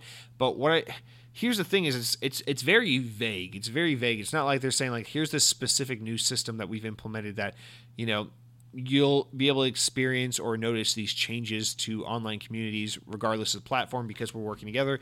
It's nothing like that. It's more just like basically a commitment, a blanket commitment from these three brands to come together and work on these vague issues that plague online communities and gaming communities. Let's be honest. I think what's really interesting here is this is another example of like back in the day when like Sega and Nintendo kind of fought in court and then eventually had to work together and kind of get the ESRB and all this shit going, because this is a really rare thing where like the video game market is largely unregulated by the government. At least here in the US that's the case, where it's like a lot of video game companies are just kind of left to do things their own way and run their own show. And I think this is another example of Microsoft and Sony and Nintendo coming together and saying, listen, how can we address these issues that exist in our community before governments start to step in and try to intervene and play a role in this? And I think maybe a lot of this is actually in response to, just like kind of the massive success of games like Fortnite, which are obviously largely online and community based. And then things like the recent controversies with things like loot boxes and stuff ending up in courtrooms, where you just see these companies kind of saying like, hey, this is an opportunity for us to like rejoin together and try and work together to say like, where can we improve? How can we make sure that gaming, the online gaming sphere in general is just pretty well regarded, so that, government officials and regulators never feel like they have to step in and try to impede on this thing we do here. So I don't know. I've always found that just so interesting that that's kind of what the gaming industry is like. It's just really a self-regulated kind of deal. And this is an example of it. It's like nothing really too profound or groundbreaking happening here, but it's just another example of like, rather than these companies having to adhere to specific government regulations, it's like these big ass competitors between Microsoft and Sony and Nintendo, they get together, they sit around the table and they go, okay, how are we going to work on collectively improving these things in our ecosystem so that we can keep others off our backs and thinking that we're doing the right thing. And it's not all like, I don't mean that in such a bad way. I mean, it is for the greater good. But I don't know. It's just kind of my immediate response to this. It doesn't seem like there's anything really too concrete that they're actively working on or announcing here. It's just kind of, hey guys, just so you know, we want to make this a safe place for everyone, regardless of platform. So there's that. That's that story. And then our penultimate story of the week is just it's an update on Cyberpunk 2077. So CD Projekt Red has come out and apologized for not showing the game sooner on PS4 and Xbox One, because obviously the game runs like shit, and there's like all that gossip and talk about, you know, how the game's virtually unplayable on older consoles. So they came out and they say, hey, you know, we're sorry. We're sorry we didn't talk about this sooner. We're sorry we blocked reviewers from being able to show footage of the console version of the game before it came out, which is a little slimy if you ask me. But basically they took to Twitter and released this whole statement where they say, you know, basically we want to say sorry, all that shit. But these last two paragraphs I want to get into, because they actually announced some interesting stuff. So they say, we will fix bugs and crashes and improve the overall experience of the game. The first round of updates has been just released, and the next one will come within the next 7 days. Expect more, and we will update frequently whenever new improvements are ready. After the holidays, we'll continue working. We'll release 2 large patches, starting with Patch 1 in January and Patch 2 in February. Together, these should fix the most prominent problems gamers are facing on last-gen consoles, and we will be informing you about the content of each patch ahead of their release. They won't make the game on last-gen look like it's running on a high-end PC or spec PC or next-gen console, but it will be closer to the experience than it is now. Finally, we always like everyone who buys the games to be completely satisfied with their purchase. We would appreciate it if you would give us a chance, but if you are not pleased with the game on your console and you don't want to wait for updates, you can opt for a refund of your copy. For copies purchased digitally, please use the refund system on PSN or Xbox Live, respectively. For boxed versions, please first try to get a refund at the store where you bought the game. Should this not be possible, please contact the email address provided, and we will do our best to help you. Starting from today, you can contact us for a week up to December 21st.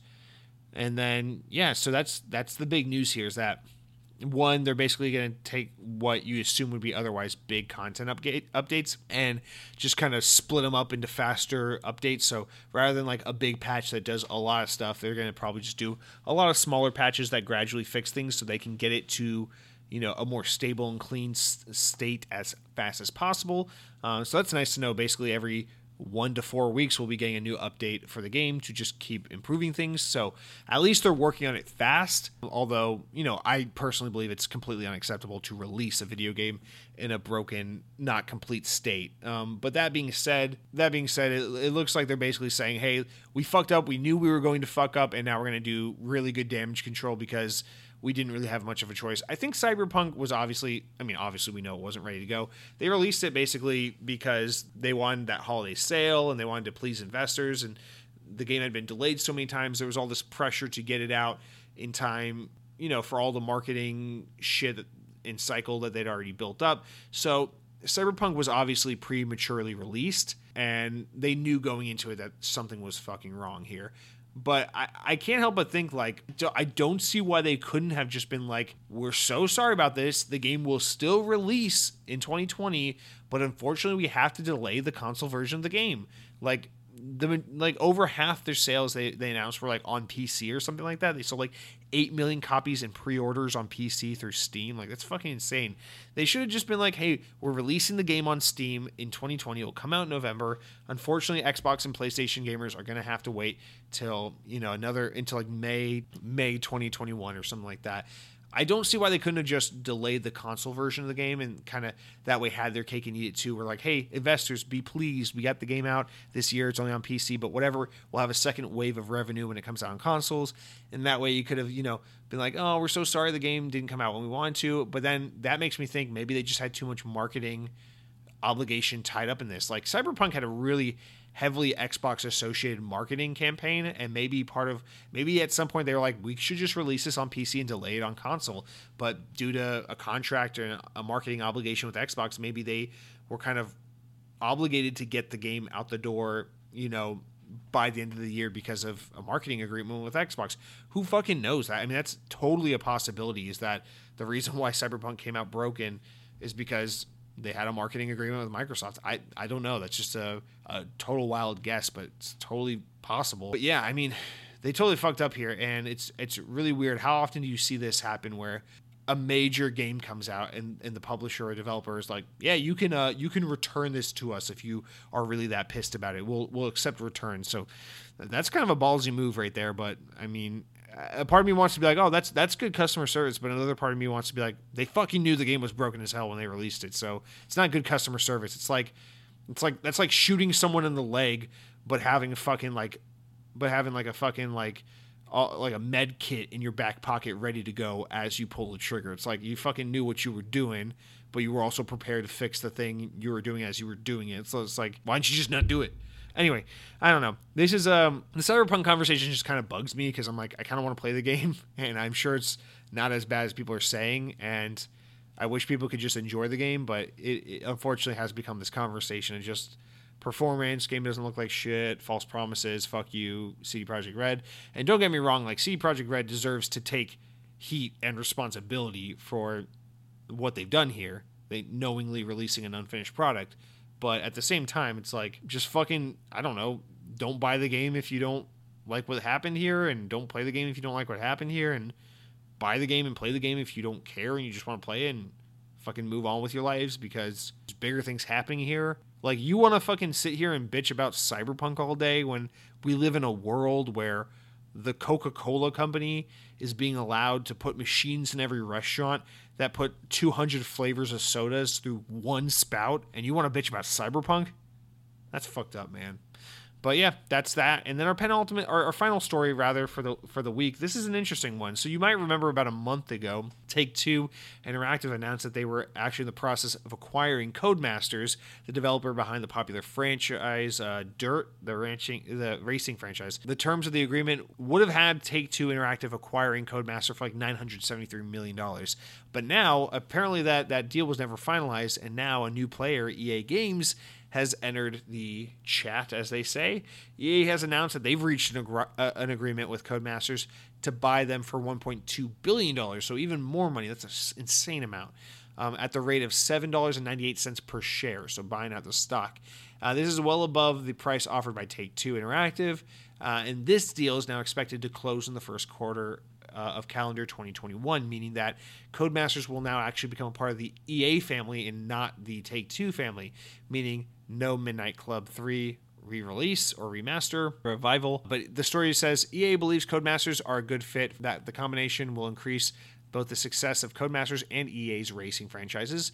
Codemaster will also benefit from EA's publishing and analytics team. The quote from EA says, "We believe that there is a deeply compelling opportunity to bring together Codemasters and EA to create an amazing and innovative new racing games for our fans. Our industry is growing, the racing category is growing, and together we will be positioned to lead in the new era of racing entertainment," says Andrew Wilson, the CEO of EA. So actually, what I want to say about this, number one, is this makes it incredibly interesting that EA is getting involved, because one, EA acquiring a arcade racing studio, what do you think that means? Need for Speed. And then earlier this year, the story came out that Need for Speed was actually, they were switching devs on Need for Speed again, actually. So that story was in the news earlier this year that EA was taking Ghost Games off of the Need for Speed franchise and going back to, not Criterion, I don't remember who, but they were switching developers for the series. So now getting Codemasters seems to me that they want to try and buy Codemasters and say, you guys make a Need for Speed game. I mean, what else do you think that is? I don't think EA wants the Dirt franchise or the Project Cars franchise. I think they want Need for Speed. EA, I think, desperately wants Need for Speed to be a thing again. Need for Speed, they still make them kind of regularly and they sell fine, but Need for Speed's not the phenomenon it once was. Need for Speed used to be like a big ticket game, and it's just really not anymore. So I think this has everything to do with trying to save Need for Speed, and the fact that they're willing to pay $1.2 billion to get Codemasters, which, no disrespect, Codemasters is a fine developer, but $1.2 billion for acquiring them is like way too much money. So the fact that they're willing to pay that much says that they really passionately want to get Need for Speed back to a place of mainstream success again. So this is I don't know, that's the only way I read this. I mean, obviously EA might use them to make other racing games, other car related games, but mostly I think this is a ploy to snub Codemasters from Take-Two and then get Need for Speed back to a state of ultimate supreme arcade racing game, which of course we know will never happen because Forza. But yeah, that's a fucking crazy nuts story there, especially because I was under the impression that it was a done deal and that the merger was imminent, but now we learned that apparently things weren't finalized and EA is just kind of swooping in and taking the talent. So typical EA, pissing everyone off. Now, let's just run through our important enough news stories now that we're done with the news. These are stories important enough to make the podcast, but not important enough for their own discussion. So we already went over that Gears 5 Hivebusters is now available on Game Pass, so you can download that now or buy it for $20 if you don't have Game Pass. Also, the latest Fortnite update includes 120 FPS mode, which is on Series X and Series S. So you can go to the settings and enable that sexy functionality. Xbox Game Pass for PC was supposed to get EA's Play service relatively soon in the month of December, but it looks like that's now being delayed till sometime in early 2021. So hopefully we'll learn more about that soon. Right now they're just saying 2021, but I don't think it will be much later than early in the year. And then lastly, Destiny 2's Dawning holiday event has officially returned and is running through the January 5th, 2021. You'll be able to head over to the tower and partake in holiday-themed events and get holiday-themed items. The event is, of course, free for all players of the game, and you don't have to have the expansion to play. But go ahead, go to baking cookies and defeat specific enemies to collect specific ingredients and get your holiday items. I'm actually excited to go into that, so that's going to do it for all of our news, guys. As a quick rundown, just because this show is going extremely long, let's jump through the new game releases of the month, of which there are 13. Speed round, we got Gears 5 Hivebusters, which is just a knockoff of the game from Fortnite, guys.